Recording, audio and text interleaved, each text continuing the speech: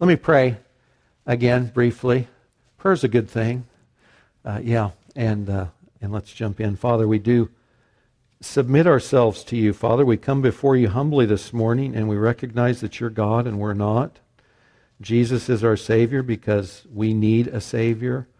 And Lord, also just that it's your Spirit that makes truth real to us. You speak to us by your Spirit. We ask you to do that this morning as we look in your word, Lord. Would each one of us leave having heard something from you to us, Lord? Would you make it personal and real? In Jesus' name, amen. Those inserts in your bulletin that talk about small group opportunities are important. Part of the culture, part of the DNA of this church, and it should be true of any church, is that we believe it's really imperative that people be plugged in relationally with each other in the church. And that if you don't meet regularly with a group of Christians, usually that's going to occur within the church you go to regularly, you will not grow the way God means you to. You cannot grow the way God means you to if you're not relationally plugged in with others. And the way we do that generally is we say we've got home groups. And you've got a number of options of those on your insert. We've also got a number of sort of educational groups where we're going to come together and we're going to study a particular thing like Love and Respect or Bible Survey class or Song of Songs, and there's some others as well. And even though those are short term, it's sort of a fixed period, you start, you go through it, and you end, you'll still be hanging out with other Christians, and that's a really important thing. We need to be plugged into each other's lives. If we're not, we're simply not growing, and we're not contributing into the lives of other people the way God means us to. So it's imperative that you be plugged in intentionally with other Christians in the body of Christ. If Lion and Lamb is your church home, we hope you're doing that here. Also, let me just say on the very front end, related to the other insert, my goal this morning in this teaching, and we're not in the On the Road series, we're taking a week off from that. My goal in the teaching this morning is to talk about serving with excellence. And my hope is that if you're currently serving in Lion and Lamb Church, and you're doing all that you think God's called you to, that you feel a sense of affirmation there. I'm on course. I'm on cue. If you're serving Lion and Lamb and you feel like I'm a little shaky, I'm not sure that I'm getting it or giving my best, then I hope you feel some conviction and can go home with some questions to say, how does God want me to change what I'm doing? If Lion and Lamb is your church home and you're not serving, I pray you go away thinking, Lord, where do you want me serving? How do you want me serving? As imperative as it is that we plug in relationally with other believers to grow, I can tell you just point blank, bluntly, if you don't have a method in your life to intentionally serve other Christians, you're disobedient.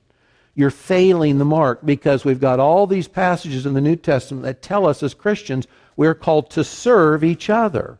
And in fact, our Savior is a servant Savior. So as Christians, it is impossible for us to be the people God means us to be, or to be the body of Christ to each other or the world, if we're not committed to intentionally plugging in relationally with others and serving. And so we're talking about serving this morning. I want to start in Acts 6, 1 through 6. You can turn there if you've got a Bible with you this morning. Acts 6, verses 1 through 6.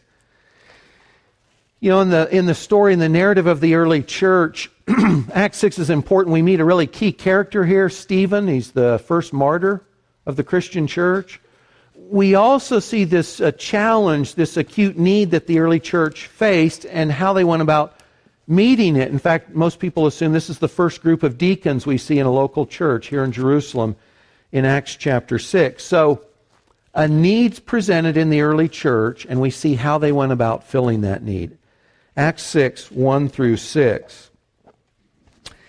At this time, while the disciples were increasing in number, a complaint arose on the part of the Hellenistic Jews against the native Hebrews because their widows were being overlooked in the daily serving of food. And with that one verse, let me stop just briefly. You remember, this is still in the very early days of the church. And if you go back to chapters 4 and 5, we learned that because there was so much going on in Jerusalem, Jewish pilgrims from around the Roman world were coming to Jerusalem, and they were staying. The Holy Spirit had come down on Pentecost in Acts chapter 2, And people were staying far longer than they'd intended to. This Palestine, Jerusalem, wasn't their home. And so they run out of money, and so they've got all these new Christians who aren't from Jerusalem. They don't have family and friends around. What are they going to do? And so in chapter 4 and 5, you see people like Barnabas selling their property so that the church was meeting the needs of all these folks that are there. Well, part of that need you see here in chapter 6. Now, you know, in this epoch, this time when this story was occurring, the Jews didn't live just in the land of promise, in Palestine, there in Israel today. They were scattered throughout the Roman world. And so many of these folks that were coming, they only spoke Greek. They didn't speak Hebrew or Aramaic. So they stuck out like a sore thumb. And so even though they were Jews like the rest of the Hebrew-speaking Jews, there was not an ethnic, but a cultural divide between them. And so the early church had taken it on to feed these widows, these Greek and Hebrew-speaking widows, and probably through no intentional fault of anyone's, the Greek-speaking widows were being shortchanged. And so this complaint came to the apostles, and that's the setting of what's going on here. So the 12 summoned the congregation of the disciples and said, "It's not desirable for us to neglect the word of God in order to serve tables."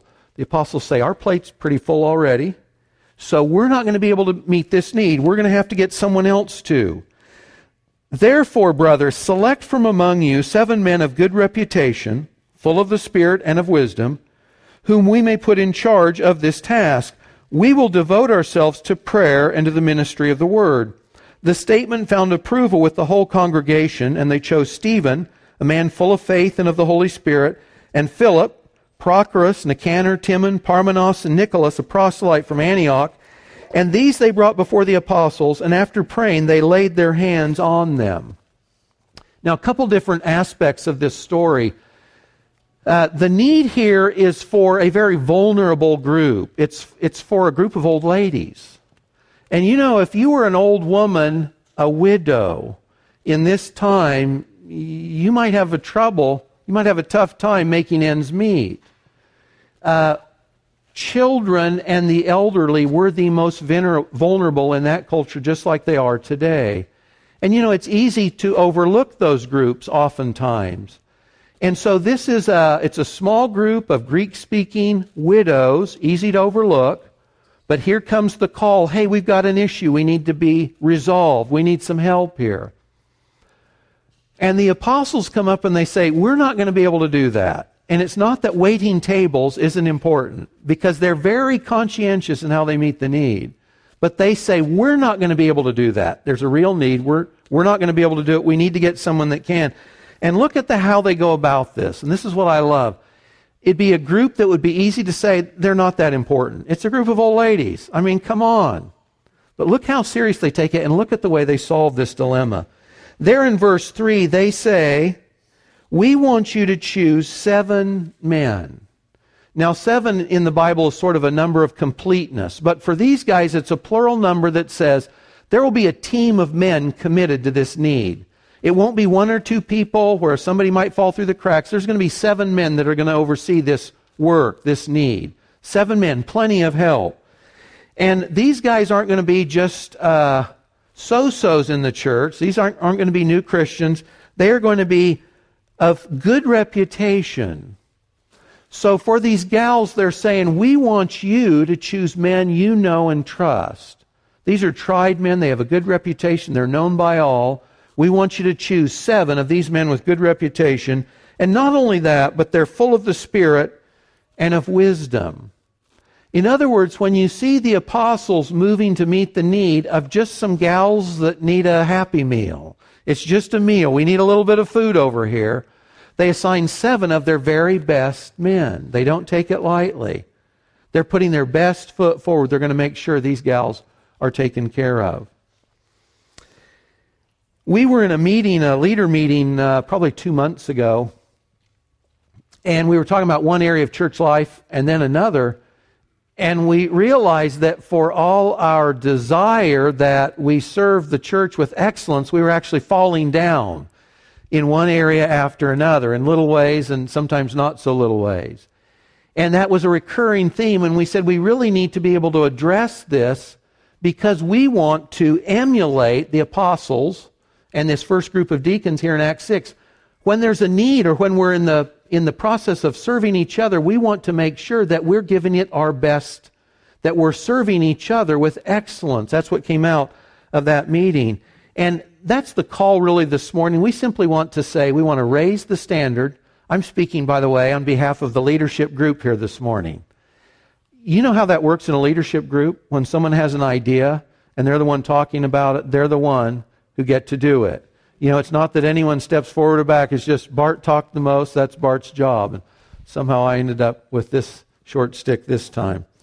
But we want to say, we want to be very intentional as a church about raising the standard to say, in the arenas of which we serve each other, we want to be very intentional and we want to focus on excellence. We don't want to do something poorly.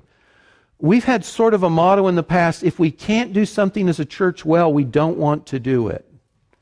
And that's not a nose in the air, that's not a pride issue. It's just to say if we take it on to serve others, we really want to do it well. We want to give our very best. And so that's what we're talking about and why we're talking about that this morning. In February of this year, I taught a short series, only 4 weeks, called Life as Worship. And I've never taught a series that had as much response as I did on this one. 4 weeks on Life as Worship. Never had any series that I've had more feedback on. Basically saying that was helpful, that was challenging, that was encouraging, that spoke to issues in my life today. In that group of 4, I've never had, I think, on any teaching more response than I did on work as worship. Work as worship. It obviously struck a nerve in this church. Sort of the big picture of that series was this, that biblically worship and the thought or the image we should have in worship is that we bow down physically, we prostrate ourselves before God.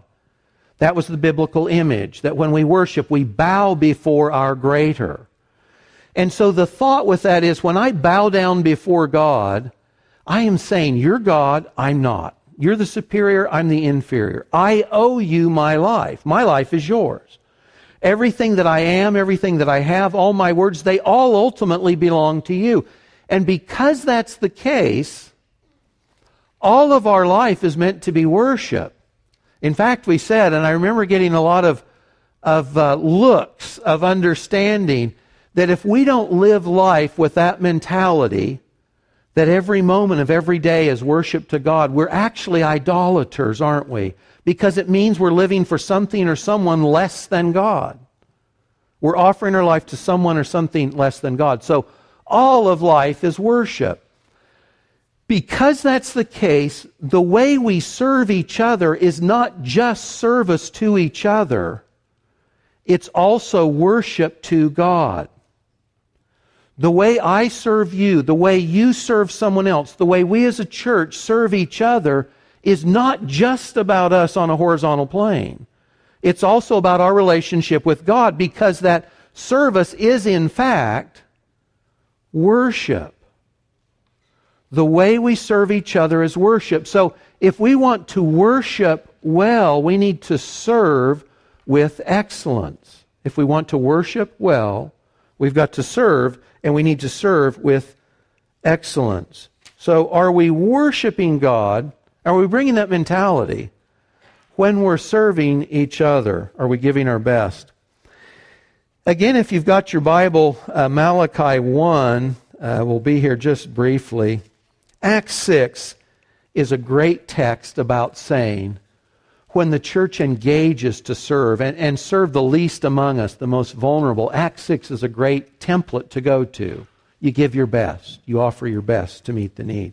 Malachi 1 is a text to go to about how not to serve and how not to worship. I'll let you read these verses on your own. It's verses 6 through 14, but they go something like this. Malachi is the last book in the Old Testament. It's about 400 BC. And the Jews had come back from Babylonian captivity in the 500s. They'd rebuilt the city of Jerusalem and the temple. And so this is a great thing. So they're back where God's promised to be with them. The temple's up. And the priesthood is back there every day sacrificing animals up to God. And everything should be copacetic. We should be good. This was great. But it's not. And God calls His people to account on one point after another. And He tells the priests basically this. He says, guys, listen, if this is your view of worship, just close my temple doors and go away and don't come back. Because I don't want your version of worship. And they're saying, well, Lord, what's the deal? Because we're showing up. And those animals, they're being slain and they're being burned on the altar, so what's the deal? And God says, well, this is the deal. The animals you're offering me are unfit for my worship. They're inadequate. They're lame. They're blind. They're sick. They're stolen. In fact, He says, you wouldn't even think about offering the governor, just the human puppet, God's representative on earth. You wouldn't even think of offering him what you're putting on my altar. You'd be embarrassed. You'd be ashamed. But you're taking your leftovers and your scraps, the stuff you wouldn't use yourself, and you're bringing that to me as if that's adequate for me. I'm the God of the universe. I will be worshipped, He says, among the nations. And my own people are bringing me second-rate offerings, and I won't have it. And I don't want it. That's the deal. And if we import that text, you know, in the New Testament, we're all priests. We're all worshipers. We're all offering to God our life as worship. If we bring that Malachi context into our service, what kind of service, and therefore worship, are we bringing to God? Are we bringing second-rate leftovers in our service to each other, which is, in fact, worship to God? Do we look more like Acts 6, or do we look like Malachi 1? Just as was true in their day, God doesn't want, and the church doesn't need, frankly, half-hearted efforts and leftovers. That's not the kind of service we want to offer each other. That's not the kind of worship we want to offer God. God doesn't want, and the church doesn't need, last-minute preparations and late arrivals. God doesn't want, and certainly it doesn't benefit the church to have what I call the good enough mentality. You know, in some things in life, we've got to get a job done. There's not much time or energy to do it. So we sort of give it the quick once over, whatever, and we say it's good enough. And by that we mean that's all I'm going to be able to do with whatever's going on there. But you know, in our service and our worship, good enough isn't good enough. That God says, I want your first and I want your best. And if we aren't bringing that kind of service to each other in the body of Christ, we're offering God second-rate worship. And we don't want to do either. We want to be like Acts 6. We want to offer God, through serving each other, our very best. We want to serve each other with excellence. Let me give you some examples of some of the way this works out. I was meeting with a young fella, a great guy, stellar guy, but he had trouble showing up on time. And we talked about it. And he came back one day early to our meeting, and he talked with another friend who'd had the same challenge. And he said, Mike, on time is late. And I said, man, that's profound. You know what his thinking was? By the way, those two gentlemen are in this room right now. What he meant by that was, if I just show up on time, I'm actually not ready for whatever's going on. On time is late. I love that. I've used that repeatedly ever since. If we serve each other here, for instance, on a Sunday morning, if you, for instance, are in a nursery and parents are dropping off kids at 9:30, if you show up with the parents, you don't know if the room's ready, you don't know if the stuff's there, if the Sunday school material's out, if the toys are there, or whatever. So on time is late. We want to show up early just so we're prepared. Or especially if you're taking the baton, someone else's children, Sunday schools, nurseries. Isn't it nice if you have a peaceful spirit? You're not in a hurry, you've showed up, you've probably prayed so that you're ready, and so you can invite those children, and you can assure those parents it's a calm atmosphere we're welcoming your children into. But to show up early, timeliness is a huge issue in serving with excellence. So is showing up, by the way, just showing up at all. Years ago, when my life was simpler, decades ago when my life was simpler, I could just do things on the fly because I had a good memory, and Tuesday this, Wednesday that, whatever. As soon as I started plugging in a local church, I bought a calendar because I just realized there's too many things going on I can't remember.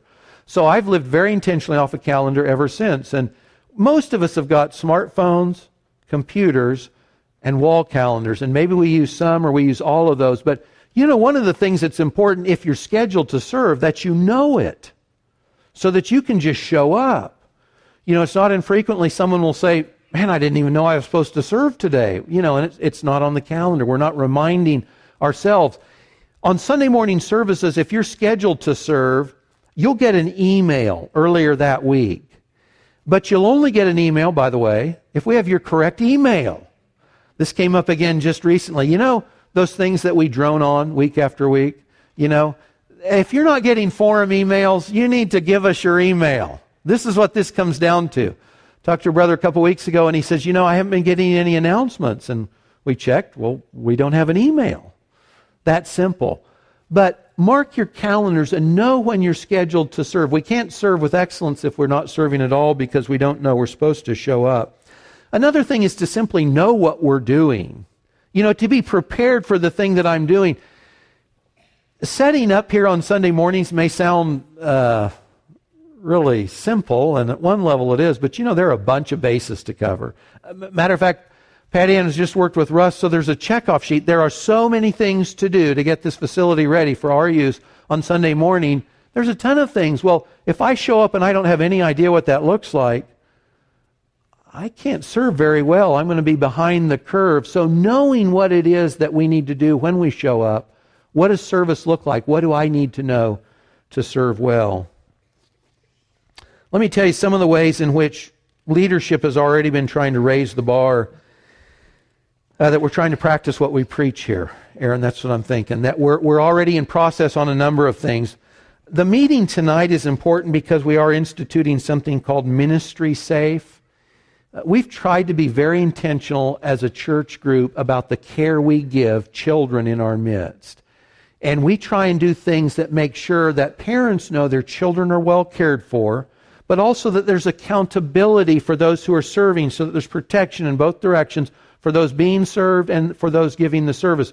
Ministry Safe takes that and it raises it to just a higher standard, a really good standard for us as a church. And when you come tonight, if you've not seen this literature, we're only going to watch 2 short video snippets.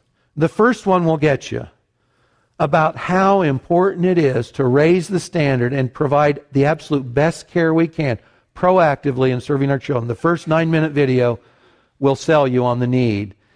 So we're already in process on this. We've tried to be intentional with this all along. We're raising the standard on our care for children in our midst. That's from basically 17 on down. We've been having most of this year, this is going right into next year too, service videos or reminders once a month on the second Sunday of each month. We've been trying to have reminders to tell us, each other, following up on Kent's teaching, his teaching on reach out. How can we as Christians, as Christ's followers and His representatives, how can we be intentional about serving outside the body of Christ, outside of lion and lamb borders here on Sunday morning or during the week? How can we have an impact for Christ in the community? And that's why we do these monthly. They're those reminders. This is where we can be Jesus to the community we live in. I think we're doing Safe Families next month. But we're being intentional about this because we want to say as a church, we think it's important that we plug into the community God's sown us in. This is the field He wants us to work in. Some of that's in the church, but some of that's outside the church. We want to be salt and light in our community. This is one of the ways we're pursuing this. Another thing we're doing is duplicating those who serve in a number of areas. If one key person is gone on a Sunday, are we able to pull something off that needs to be done? We're going to be duplicating people who have a skill set so that no matter who's gone, we're still able to do what needs to be done on a given Sunday or week. Kent will be starting a leader for the elders, I think in the next month or two, just about what is God's call for us in shepherding the flock. What does that look like? We need to raise the standard on our care and shepherding in the church. We're also in the midst of making adjustments to things like microphones and speakers, and we're looking at software options. So in a number of ways, we've already started saying there's ways we can improve our serve within the church and without the church, and we're already a part of that now. Let me tell you some things related to your insert too that we need additional servants in. Nurseries and kids' Sunday schools. nursery and kids Sunday schools. There was a forum post about this just in the last day or two. I had a meeting a few weeks ago with the gals who oversee the nurseries, and I remember the phrase being said, if you bring up serving in the nurseries or Sunday schools, sometimes the initial thought is, it's just little kids. It's just little kids. Now, we might not say it might not come out that way, but we might think it. They're not important enough, and it's like, wow, well, let's think through that. How biblical and how Christ-like is that thought? It's just little kids. So Jesus says the kingdom of heaven is made up of little kids. He says those little kids, they have angels in heaven. Right now, they're looking at the face of God. He says, become like a little child to enter his kingdom. So there are no mere little kids that we're serving here. There's no they're just kids. That simply doesn't exist. We want to be really intentional about providing those little ones in our midst our best. And so that means we have rotations that each week there's a group that'll serve in 2 different nurseries, kids Sunday schools up through 6th grade. We need volunteers for that. I was talking to someone in the last couple of weeks about this also. I think it was John. And John said, do you remember back in the day, at least half the teachers were men in the children's primary Sunday school class? And I thought, that's right. And I'm not sure there's any men that are the regular teachers in the children's primary Sunday school class now. My wife was sick a week ago, and I got to teach her Sunday school class. You guys are boring compared to that Sunday school class. Really boring. It was great. And I thought, I know why Kathy likes this, and I would do this every Sunday if I could. It's a ball. You get to interact with little people, and you get to shape their world, give them something to think about. It's a blast. Serving the kids is a blast. And there's a constant need for this. And that's a current need as well.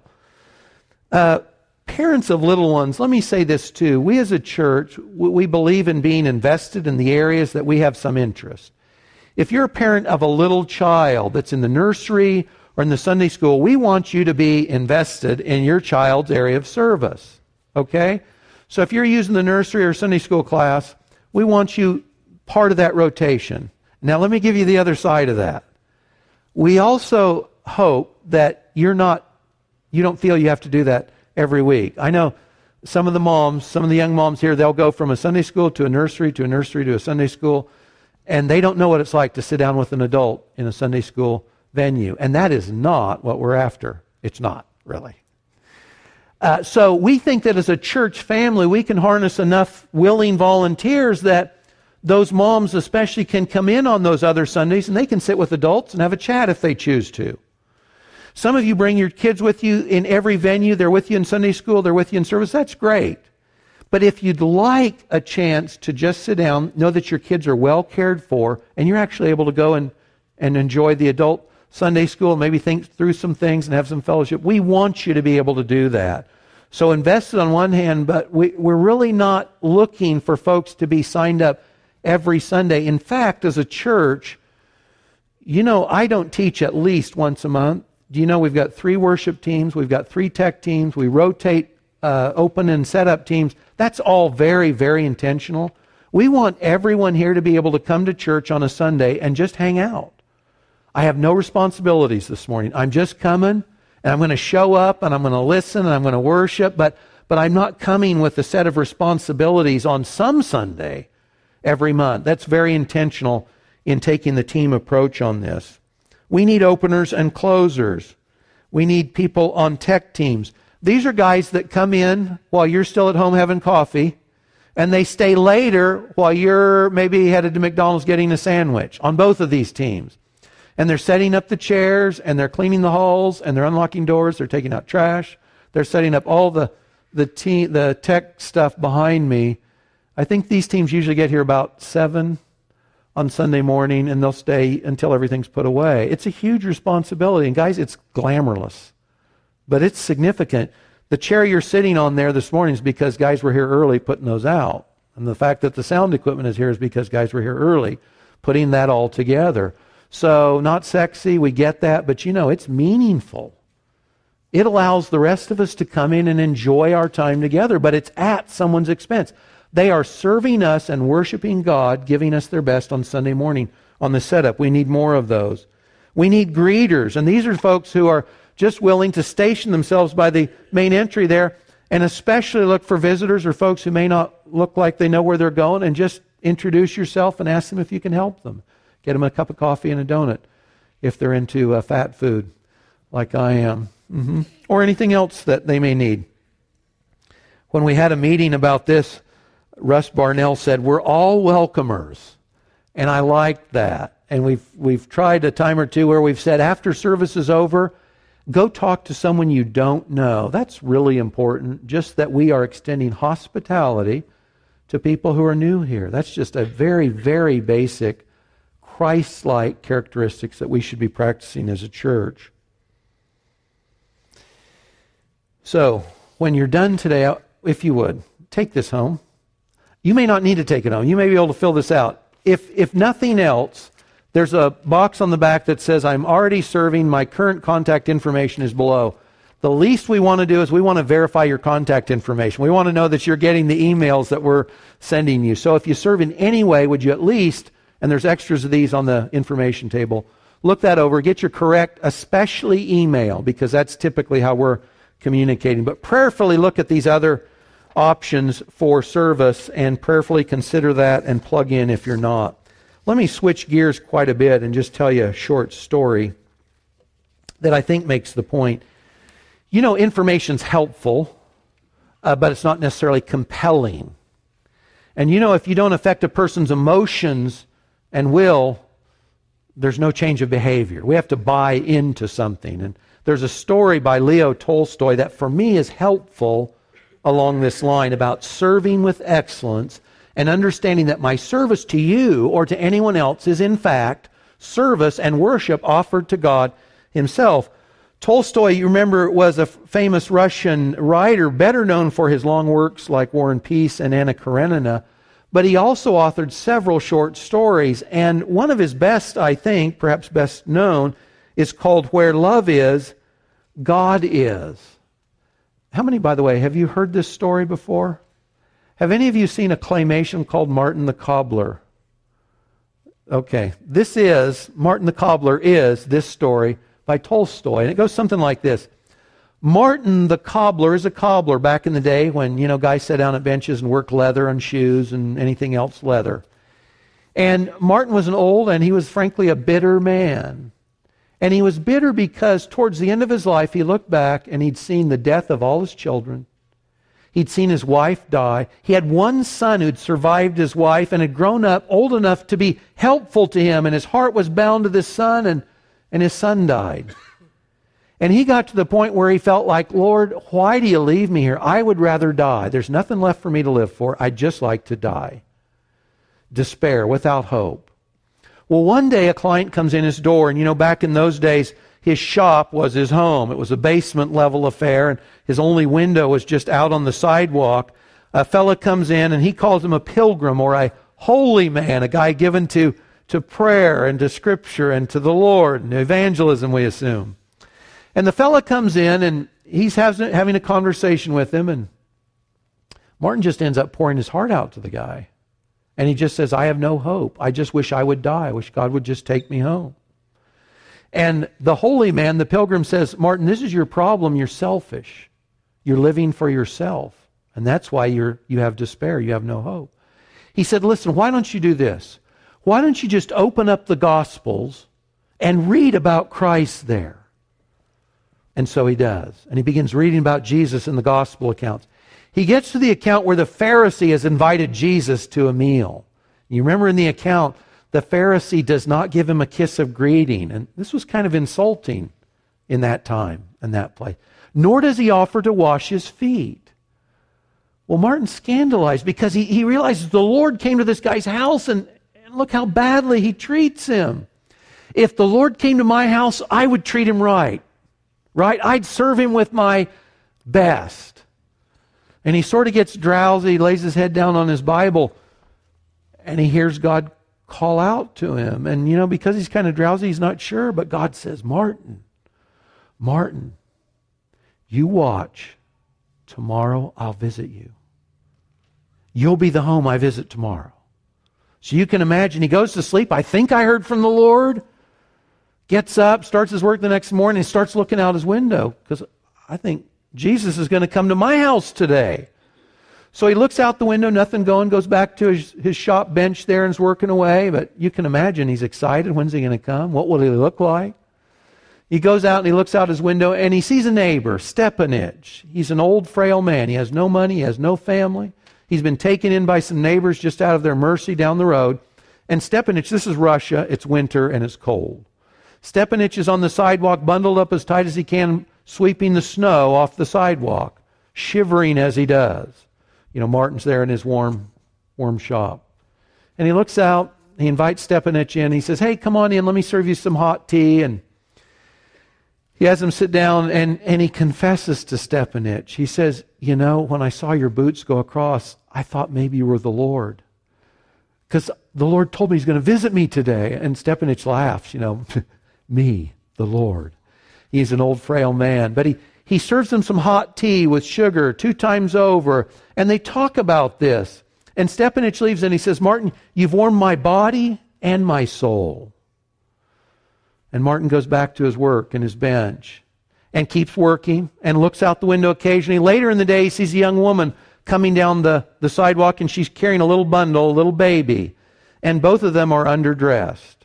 They've got summer clothing on, and she's trying her best to wrap this little baby up, and she's not doing very well. And Martin runs out and says, come on in here. He says, I know, babies. Let me take care of your child here. Let me serve you some warm soup. Let me take care of you here for a minute. You just take a break. And so they come in, and he bundles the baby up in something more appropriate, and he gets her fed. She's warm. He gives her a shawl. She was penniless, and out the door she goes, warm and fed because of Martin's kindness.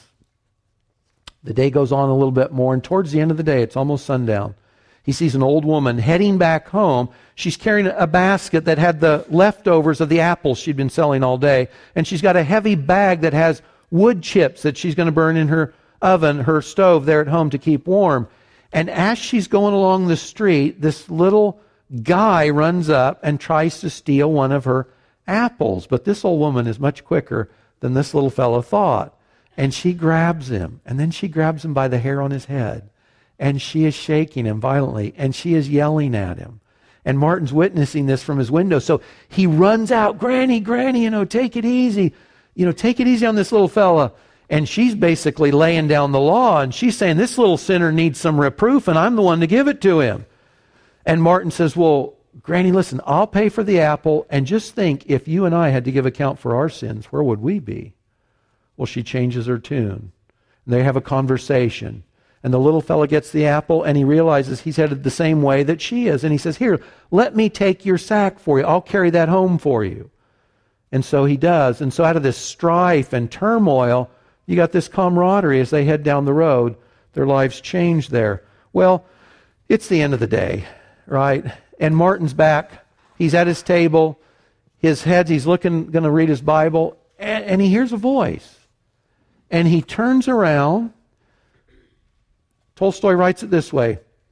Who is it? Muttered Martin. It is I, said the voice. Out of the dark corner stepped Stepanich, who smiled and vanished like a cloud, was seen no more. It is I, said the voice again. And out of the darkness stepped the woman with the baby in her arms. And the woman smiled, and the baby laughed, and they too vanished. It is I, said the voice once more. And the old woman and the boy with the apple stepped out, and both smiled, and then they too vanished. And Martin's soul grew glad. He crossed himself, put on his spectacles, and began reading the gospel just where it had opened. At the top of the page he read, I was hungry, and you gave me meat. I was thirsty, and you gave me drink. I was a stranger, and you took me in. And at the bottom of the page he read, inasmuch as you did it to one of these, my brethren, even the least, you did it unto me. From Matthew 25. Isn't that a great story? I love that because it makes real the information, the things we're talking about. It puts flesh and blood, skin on an example of what does it look like to worship Christ and to serve Christ. It means that we serve the flesh and blood people around us. When Jesus walks into this church on a Sunday morning in the guise of a visitor or someone you and I don't know well, what kind of reception do they get? Do we see that that person, in that sense, is Christ? Do we treat them as if Christ has joined us? How are we treating the least among us? The eldest? The youngest? The most vulnerable? Those who just have needs, financial or otherwise? How are we treating the least among us? Are we joining Jesus in serving with excellence? And guys, most of the time, it's easy to overlook. We say it's just taking a meal.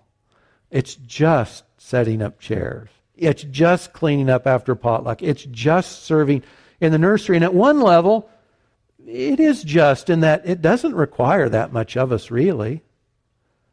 But it's serving Christ. That is worship. And we want to bring our best into the service we offer each other, knowing that ultimately is worship towards God Himself.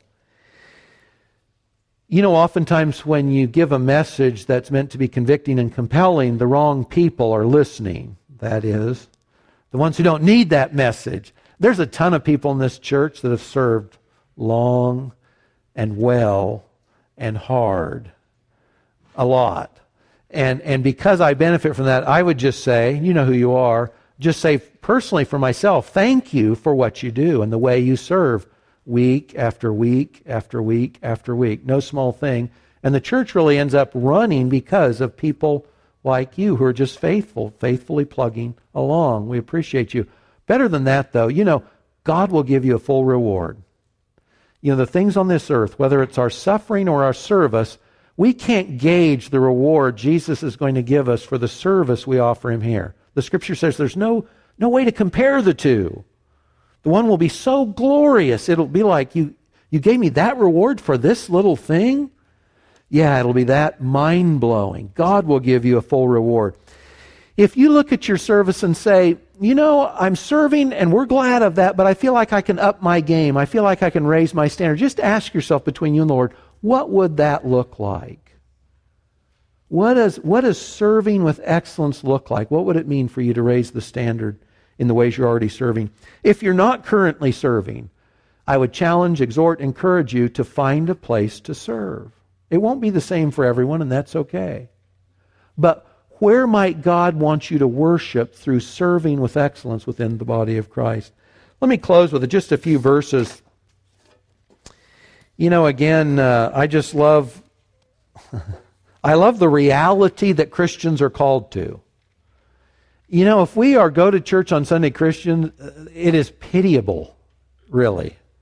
If our relationship with Christ doesn't absolutely turn our life inside out and transform us, we're not following Christ.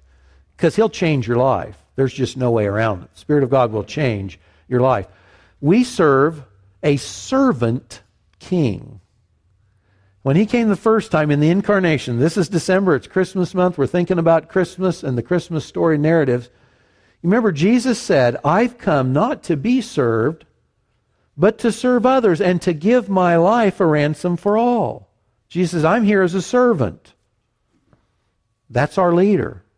If He's leading in service, we should be following in service. 2 Corinthians 5:21, a well-known evangelical verse. But when Jesus goes to the cross and then the resurrection, that's for us. He's serving us as well as obeying His Father. You know, that the righteousness that we're able to enjoy is because Jesus put us first, because He served us. And last is this from John 13.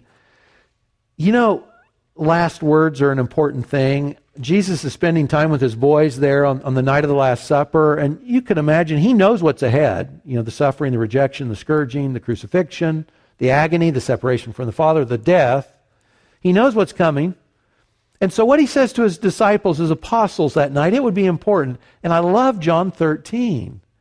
If you remember their conversation through the Gospels back and forth, it's this. Who's the most important? You know, James and John, we want the right hand and the left. Either side for me is good. You know, I'll take that, Lord. You can honor me just on either side. There's this conversation. It's ongoing. They should know better, but they don't get it. It's all about who's more important. So on this last night, Jesus takes a towel and He gets down with a basin on His knees. He goes around the whole circle and He washes all their feet. because that's what the lowest servant in any household did. And then he says, you call me teacher and Lord, and you're right, I am. And if I, the teacher and the Lord, have served you, then I'm calling you to serve each other. You're not greater than me, he says. If I, the greatest in your midst, have served you, you certainly can and should serve each other. And he closes that passage in John 13:17 by saying, if you know these things, you're blessed if you do them. You know, there's blessing just because you serve. You will go away from serving. This is where, I think it's in Acts, where Paul quotes a text we don't otherwise have that says it's more blessed to give than receive. When you serve, you are blessed. The word there means happy, fulfilled, joyful. When we give ourselves to serve others, it blesses us. You can't get away from that. That, by the way, is why Jesus will be the most blessed person in eternity. Nobody gets more glory or more blessing than him because he's the greatest servant. So we want to raise the standard. We want to serve with excellence. And if you're doing exactly what God wants you to do in those arenas, please don't take any burden home, really, for sure. But if you feel like there's ways in which I know I can serve better, I can worship God and I can serve others better with more excellence, we want you to do that. If you're not serving at all, we really want you to plug in. And right back to where we started, be intentional in plugging in relationally with others.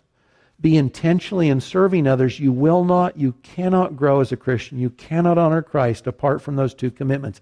Cannot happen. Father, we just acknowledge that you're God and we're not. Lord Jesus, you're the Savior of the church. You're our Savior. God, would you help us to honor you by giving us your mentality that it is more blessed to give than to receive, that serving is the way, it's a key way, Lord, in which we worship you. Would you help us to bring excellence to our worship by serving each other with excellence? In Jesus' name and for his sake and glory. Amen.